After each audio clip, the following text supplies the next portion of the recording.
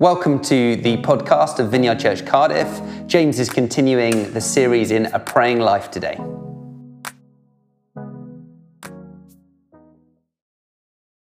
I'm continuing in our series on prayer today. The series is called A Praying Life, and underlyingly my desire is that we would not just have individual praying lives, although that would be awesome, but that we would also move from that to become a praying people. So it's a praying life that God begins to speak to us, energizes us, that this connection between God, but that actually he creates this furnace of his people who become a praying people. I don't know about you, but there's been a deep churn in my soul this week. I think that's probably the easiest way of describing it. It's been a desperation. And I've had a number of times where I've just woken up in the middle of the night. And that's not normally me. I'm not somebody that wakes up in the night. But I can tell that my soul is troubled, it's unsettled, it's anxious. And at the heart of it, Ukraine and the war that's going on there has dominated my thoughts, as I'm sure it has for so many of us. And it's made me aware of our fragility. We've had an interesting couple of years, haven't we? And COVID's been diminishing, and it's felt like we're kind of coming to the end of one battle, and then suddenly there's another massive global situation. You know, in the same way that COVID felt like it was a global situation, this war, we're watching the globe get involved, aren't we? And I personally swing between incredible gratefulness of what I have, that I live in what feels like a safe nation and all that God's given me. So I've got that on the one hand, and then petition on the other, that as you begin to read the stories of ordinary men and women in Ukraine who are their lives are just being upended, and the million refugees that are fleeing the country even this week into other neighboring countries, and you just sit there and you're like, oh my goodness. God, you've got to move, you've got to break in. God, you've got to do something. And I think so many of us are shocked. And I found myself spontaneously praying with people far more than normal, that many of my interactions have almost been conversations punctuated with prayer. And that's been really interesting, where it's like, you're talking about something that's like, can we just stop? Can we just pray? God, you've got to break in. God, you've got to come. God, you've got to rescue. And these prayers, there's nothing in them that's eloquent or beautiful. In fact, they're not well-formed prayers. You know, sometimes you listen to a prayer and you're like, what a beautiful prayer. These are far more guttural prayers. These are short, broken, often nonsensical. It's like, I don't even know what it is that I'm trying to pray, but they're beautiful and they're wordless and they're honest. There's an honesty to them. They've been intercessory, would be the word. And intercession is where we pray on behalf of others, where there's a situation or there's a need that we see, and it's like we just begin to pray. Let your will be done. Let your kingdom come. Let your will be done on earth as it is in heaven. And when I think about this kind of prayer, this intercessory prayer, one of the most obvious examples that comes up from Scripture, and probably the most visual example, would be that in the story of Moses, when you've got the Amalekites and they've attacked the people of Israel. And Moses orders Joshua to lead the fight while he climbs and he goes up on this hill overlooking the battlefield. And while he's there, he raises his hands in prayer for victory. And it says this in Exodus 17:10-14. Joshua did as Moses commanded him and went out to fight the Amalekites, while Moses, Aaron, and Hur went up to the top of the hill. As long as Moses held up his arms, the Israelites won. But when he put his arms down because they were tired, the Amalekites started winning. And when Moses' arms grew tired, Aaron and Hur brought a stone for him to sit on while they stood beside him, and they held up his arms, holding them steady until the sun went down. And in this way, Joshua totally defeated the Amalekites. And I think that this story models the spiritual warfare that rages behind so many of life's physical battles. Because there's what we see in the physical, but behind what's going on in the physical is this ginormous spiritual battle. That's what I truly, truly believe, that there's this deep spiritual battle going on, and it's all around us. But for so many of us, we have been almost inoculated to what's going on, that we don't feel, sometimes it's like we feel like we're living in peacetime. It's like we're not. There's a massive war going on around us. There's a spiritual war. And this is a new season, that God is birthing something in this new season for us as a community around worship and prayer, and that this is time for his church, for our church, to step into the spiritual battle that is raging all around, to be aware, to be present, and to be available. Maybe the Apostle Paul was recalling it when he wrote in Ephesians 6 that our struggle is not against flesh and blood, but against the rulers, against the authorities, against the powers of this dark world. And what we're seeing feels dark, doesn't it? And against the spiritual forces of evil in the heavenly realms. So when you take a step back from that and you're like, wow, that's a cosmic battle going on. So Paul was deeply aware of this reality. And I think that's what happens as we begin to pray, as we begin to petition, as we begin to intercess. It's like we become aware of the spiritual forces of evil. And it's like, actually, this is the kingdom coming that Paul spoke so powerfully on last week. He spoke about the kingdom of God coming. Let your kingdom come, let your will be done. I was with a friend yesterday who told me just a really beautiful story about prayer. One of the things that we want to do in this series is we want to encourage you about the power of prayer. You know, that it's not just kind of dry, yes, we must pray more, but actually that we would be encouraged and inspired by hearing some of the stories of what's going on. And my friend, who's a pastor of another church, was so undone by what the Lord had done that I texted him this morning. I was like, oh, can I just share this story? Because I think it's really beautiful. So my friend Andy, he last week on Wednesday evening, he had a dream, and he's not one to dream all of the time, but he had a dream where he was getting a haircut from a pastor friend of his in a barber's. And he was in a kiosk, and it was all very, very random. And so he'd had this dream. And anyway, he bumps into this pastor friend the very next day.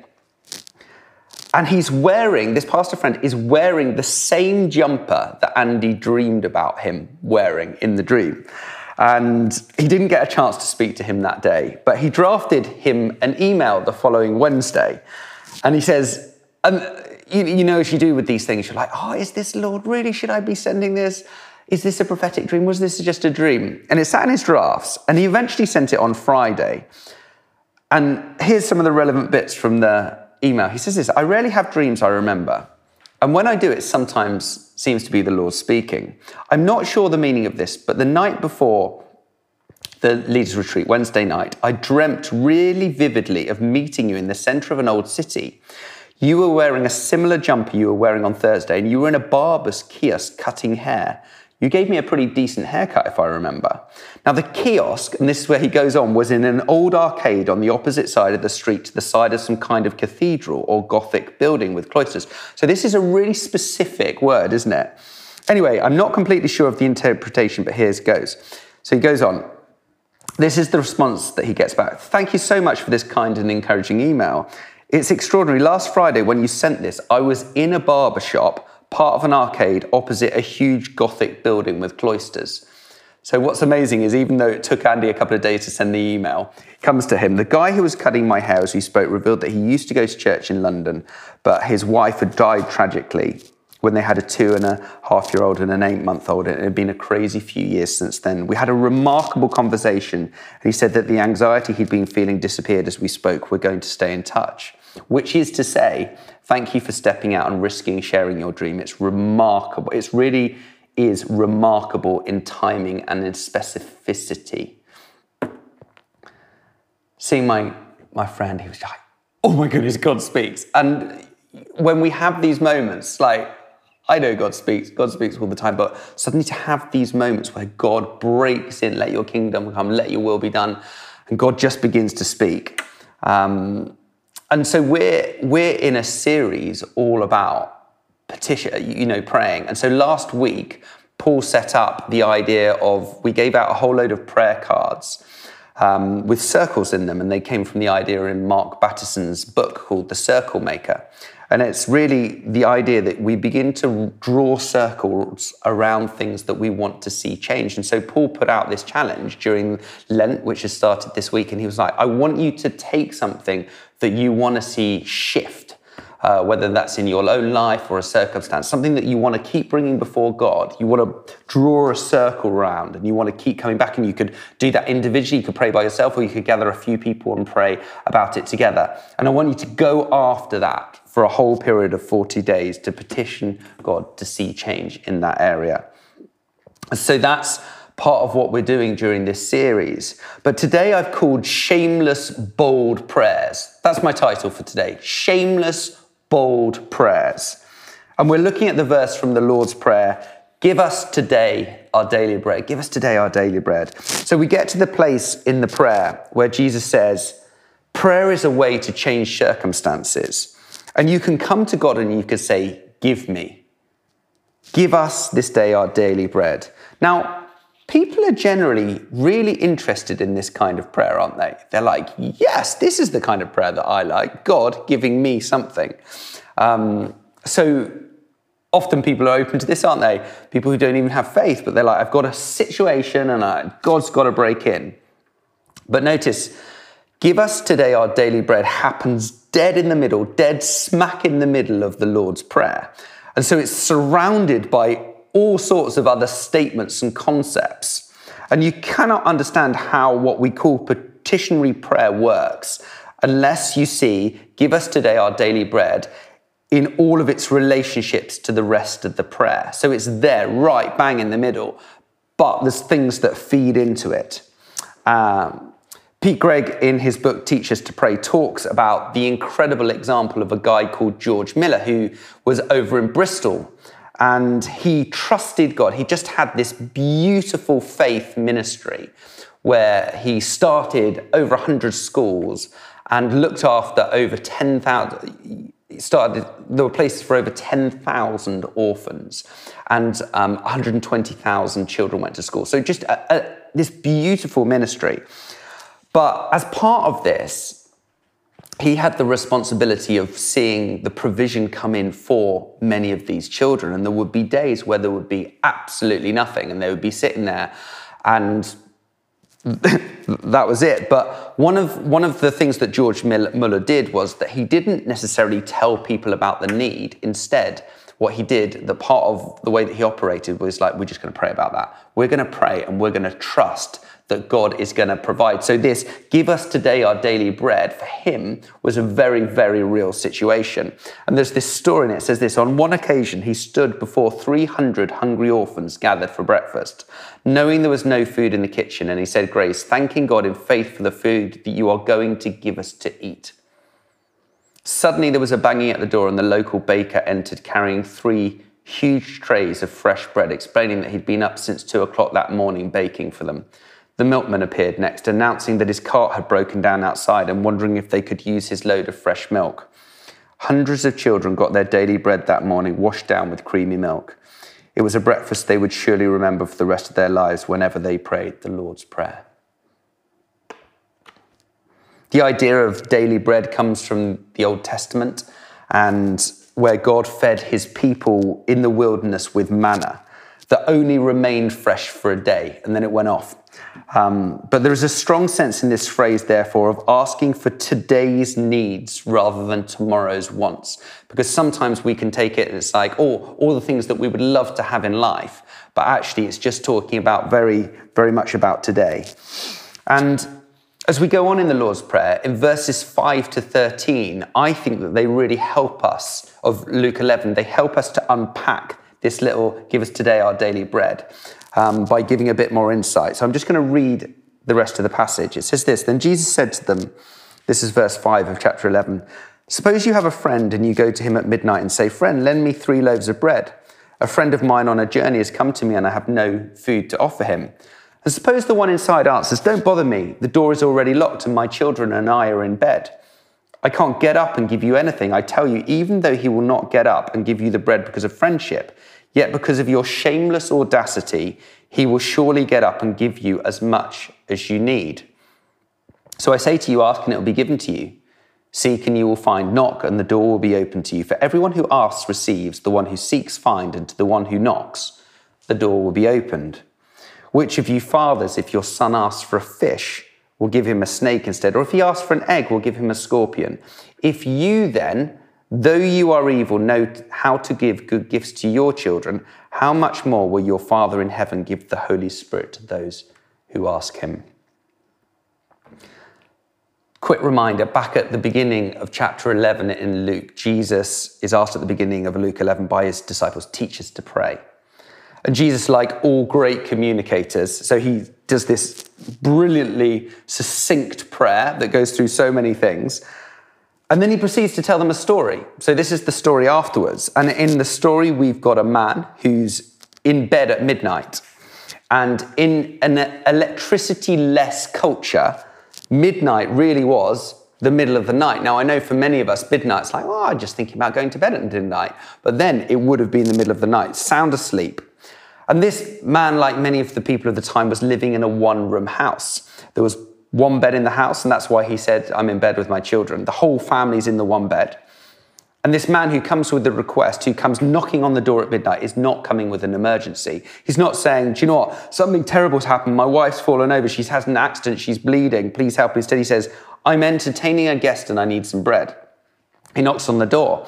Now, there's no way for the man in bed, of course, to respond to the request without arousal, without everybody getting up, because it's such a small place. And it says eventually, however, the man who is knocking does get what he asks for. Why? Well, Jesus says the man gives him bread not because he's his friend, but because of the man's boldness, shamelessness. And these words, boldness and shamelessness, can kind of be interchanged a bit. Other ways of translating the word Jesus uses are rudeness, discourtesy, impertinence, impudence. They're good words, aren't they? I don't know what most of them mean, but they sound good. But that's what Jesus says is the model for our prayer. Pray like that, he says. And really underlying what he's saying is he's like, bother God. The word bother is there. You're bothering me, says the man in the bed. And because he continued to bother, he got his bread. And Jesus says, pray like that. Jesus says it again in Luke 18, just to make sure nobody thinks that this is kind of a one-off moment where, you know, maybe we're not quite interpreting that passage quite right. Why would he say, you know, bother God about this? And so in Luke 18, he tells us how to pray, and he uses another illustration which is just as mind-numbingly startling. You're like, wow. There's a judge, there's an indifferent and unjust judge, and there's a widow coming to him to ask for justice. The judge doesn't want to give it to him. He's unjust. He doesn't really care. He doesn't really care about this woman at all. But eventually the passage says, for some time he refused. But finally he said to himself, even though I don't fear God or care what people think, yet because this widow keeps bothering me, there, can you see it again, that word bother? She keeps bothering me. I will see that she gets justice so that she won't eventually come and attack me. And the Lord said, listen to what the unjust judge says, and will not God bring about justice for his chosen ones who cry out to him day and night? Will he keep putting them off? That's the reason, for example, why Jesus likens prayer to knocking. Have you ever gone up to a front door and just knocked once? It is the most difficult thing to do in life. There is no way that it's almost like, it's really hard. You want to knock multiple times. I don't know about whether you have the Amazon person that comes to your door, like bang, bang, bang, bang, bang, bang, and the whole thing rattles. People do it repeatedly. They keep knocking. And unless you do it repeatedly, people, just one bang, you'd be like, oh, something's just fallen over. It's like bang, bang, bang, bang. It's getting your attention. Now, if we're not careful, this parable can feel quite confusing. It's like, oh, what do we do this? And we have to be very careful with this parable, and indeed with parables, about types of literary form here. A parable is not an allegory. So in an allegory, every feature of the parable, of the illustration corresponds to a spiritual truth. So you go through the whole thing, picking out, oh, well, that person's like that person's like that. That's how the whole thing works together. In a parable, there's one point. Jesus was not asked, how does God receive prayers? Jesus was asked, how do we present our prayers? How do we bring our prayers? Therefore, Jesus is not teaching that God answers prayers like the friend or like the judge. So what we're not doing here is being like, oh, wow, in this parable, God is the unjust judge. It's like, no, that's to misunderstand what's happening here. That wasn't the point of the parable, because that wasn't the question. The question is, how must we go to God with our prayers? This is how Jesus is answering. He's saying relentlessly, shamelessly, rudely, discourteously, constantly, or in the way that I've titled it, shamelessly and boldly. That's how we're to go. So why, if God loves us and knows what we need, should we do it this way? Why, if we respect him, why would we keep banging, bang, bang, bang? Why would we keep bothering? This is the language that's being used here. The answer is we must pray shamelessly because we're his children, and we must pray shamelessly if we want to become more and more and more his children. Let me take a step back for a time, a moment. The key to understanding this whole bit, in my opinion, is the Christian understanding of adoption, becoming children of God. In verses 5 to 10 that I've just read out, when Jesus is talking about how to pray, he gives us the illustration of the friend and the relentlessness of the whole thing. But then in verses 11 to 13, he changes metaphor, and he immediately begins talking about prayer in terms of family, in terms of approaching a father. Here's why. Jesus didn't say, pray this way, our Father, our friend who art in heaven. He didn't say, pray this way, our judge who art in heaven. What Jesus tells us about prayer makes no sense except on family terms. Our Father in heaven. So to trust and yet relentlessly bug God is something only a little child can do. And so as I come in to finish, I just want to talk for a minute about shamelessly praying, shamelessly and with boldness. So shamelessly, let me ask you this question. How do you approach God? Do you approach God like an employee or like a child? Let me just unpack this for a moment. Most people think to be a Christian is, I make myself, I committed to God, and now I'm going to do good things for him, and now as a result of that, he's going to help me. That means effectively, God is your boss. Something much, much more radical happens, says John 1:12, when you become a Christian. He says this, yet to all who did receive him, to those who believed in his name, he gave the right to become children of God. You become his child, you're adopted into his family. Adoption is a change not of nature or even of behavior. Adoption is a change of status by an act of the Father. So now you enjoy privileges and an intimacy and an unconditional acceptance. Your whole status has changed. You've moved from being outside the family, you are adopted into the family. And there are two ways to approach God. One is to say, God, be my boss. I'm going to live a good life. Please then, because I'm living a good life, you should hear my prayer. That's one approach. The other approach is, God, be my Father. I need you. Without you, none of it makes sense. Without Jesus, I am incomplete. I am not my own savior. Hear my cry, coming like a child. So what is our attitude? What is your attitude as you come before the Lord? If you were to be really honest, do you come like an employee? There's this transaction that's happened. It's very functional. Or is it actually, I'm a child of the Father? In one of these, your prayer life will be anxious, your prayer life will be formal, it will be intermittent. It will only happen when you're desperate, and when God comes through, you'll wonder, when God doesn't come through, you'll wonder what's wrong. When you think like an employee, when you think like that with God as your boss, that's how you feel. That's what your prayer life will look like. Because an employee expects to understand an employer, but a child doesn't really expect to understand their father. The child, when we come before the Father, the child just knows that the Father loves them, and they kind of expect the Father to do things that they don't understand. I'm reminded of the words in Isaiah 55, verses 8 and 9. For my thoughts are not your thoughts, neither are your ways my ways, declare the Lord's. As the heavens are higher than the earth, so are my ways higher than your ways, and my thoughts than your thoughts. I was thinking about this, how incredibly other God is, in the sense that, yes, we're made in the image of God, but when you think about the limitedness of our capacity to understand sometimes the mind of God, I was sitting there and I'm like, I can't even get my head around how big the universe is. I don't know about you, but when I start even trying to get my head around the universe, I kind of reach this brick wall where I'm like, it's really big. That's where I'm going to go with it. It's really, really big. I can't even do that. So is so much bigger.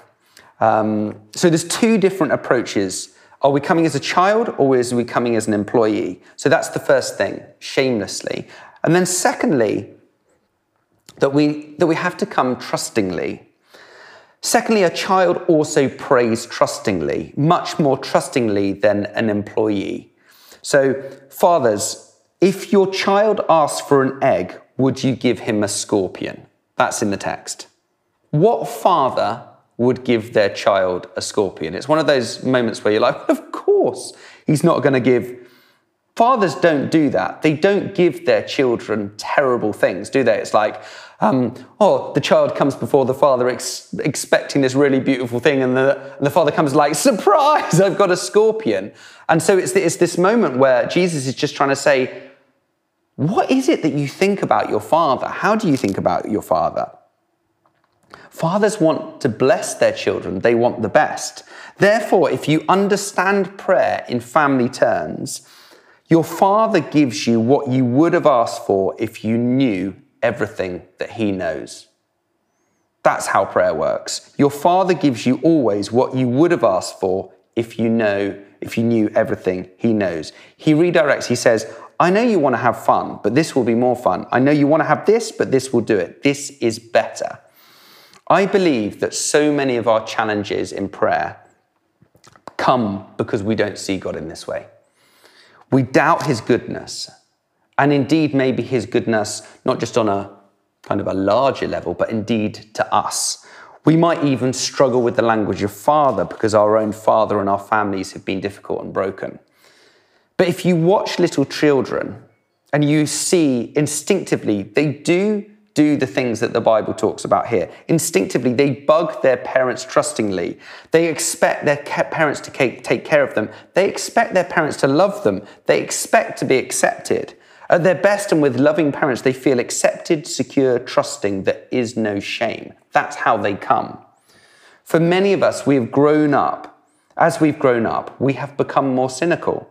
And the brokenness of our situations and the world have robbed us of some of these things. Most of us have grown up and, in a sense, unlearnt what it is to be a child. As we get older, we're like, oh, it's not really like that. It's not really like that, is it? I've always found this analogy really helpful when thinking about petition. Imagine if you gave Aladdin's lamp to a 5-year-old. Aladdin's lamp, the whole idea is that you get 3 requests. Wish whatever you want. It's a slightly terrifying thought, isn't it? Any 3 wishes and they're yours automatically, whether good or bad, whether stupid or smart. What would you do if the 5-year-old got hold of Aladdin's lamp? You'd run. You'd run as far away and as fast as you could. In the same way, although we think that we are super wise and that we know everything that is best for us, there is a trust piece that comes in prayer, where we sit before, as a child, this is the posture, the attitude, our Father, that it has to come from that place. It's like, God, you are God, and there is no other. In you, I choose to trust. You know better than me. My mind is finite. Yours is beautifully infinite. You know what father gives a scorpion to their child? They just don't do it. So in the same sense, our Father knows what is best for us, but he calls us, and Jesus says, he's like, keep knocking, keep bothering, keep coming before him, come shamelessly and come boldly, and keep praying because your Father wants to give you good gifts. Keep going after the things that the Lord wants. Keep praying. In finishing, I just want to pray. Heavenly Father, your ways are higher than our ways. Lord, we want to be a people of prayer. We want to go after the things of God. Lord, help us to keep coming before you, praying for the things that are in your heart. Teach us to pray. In Jesus' name, amen.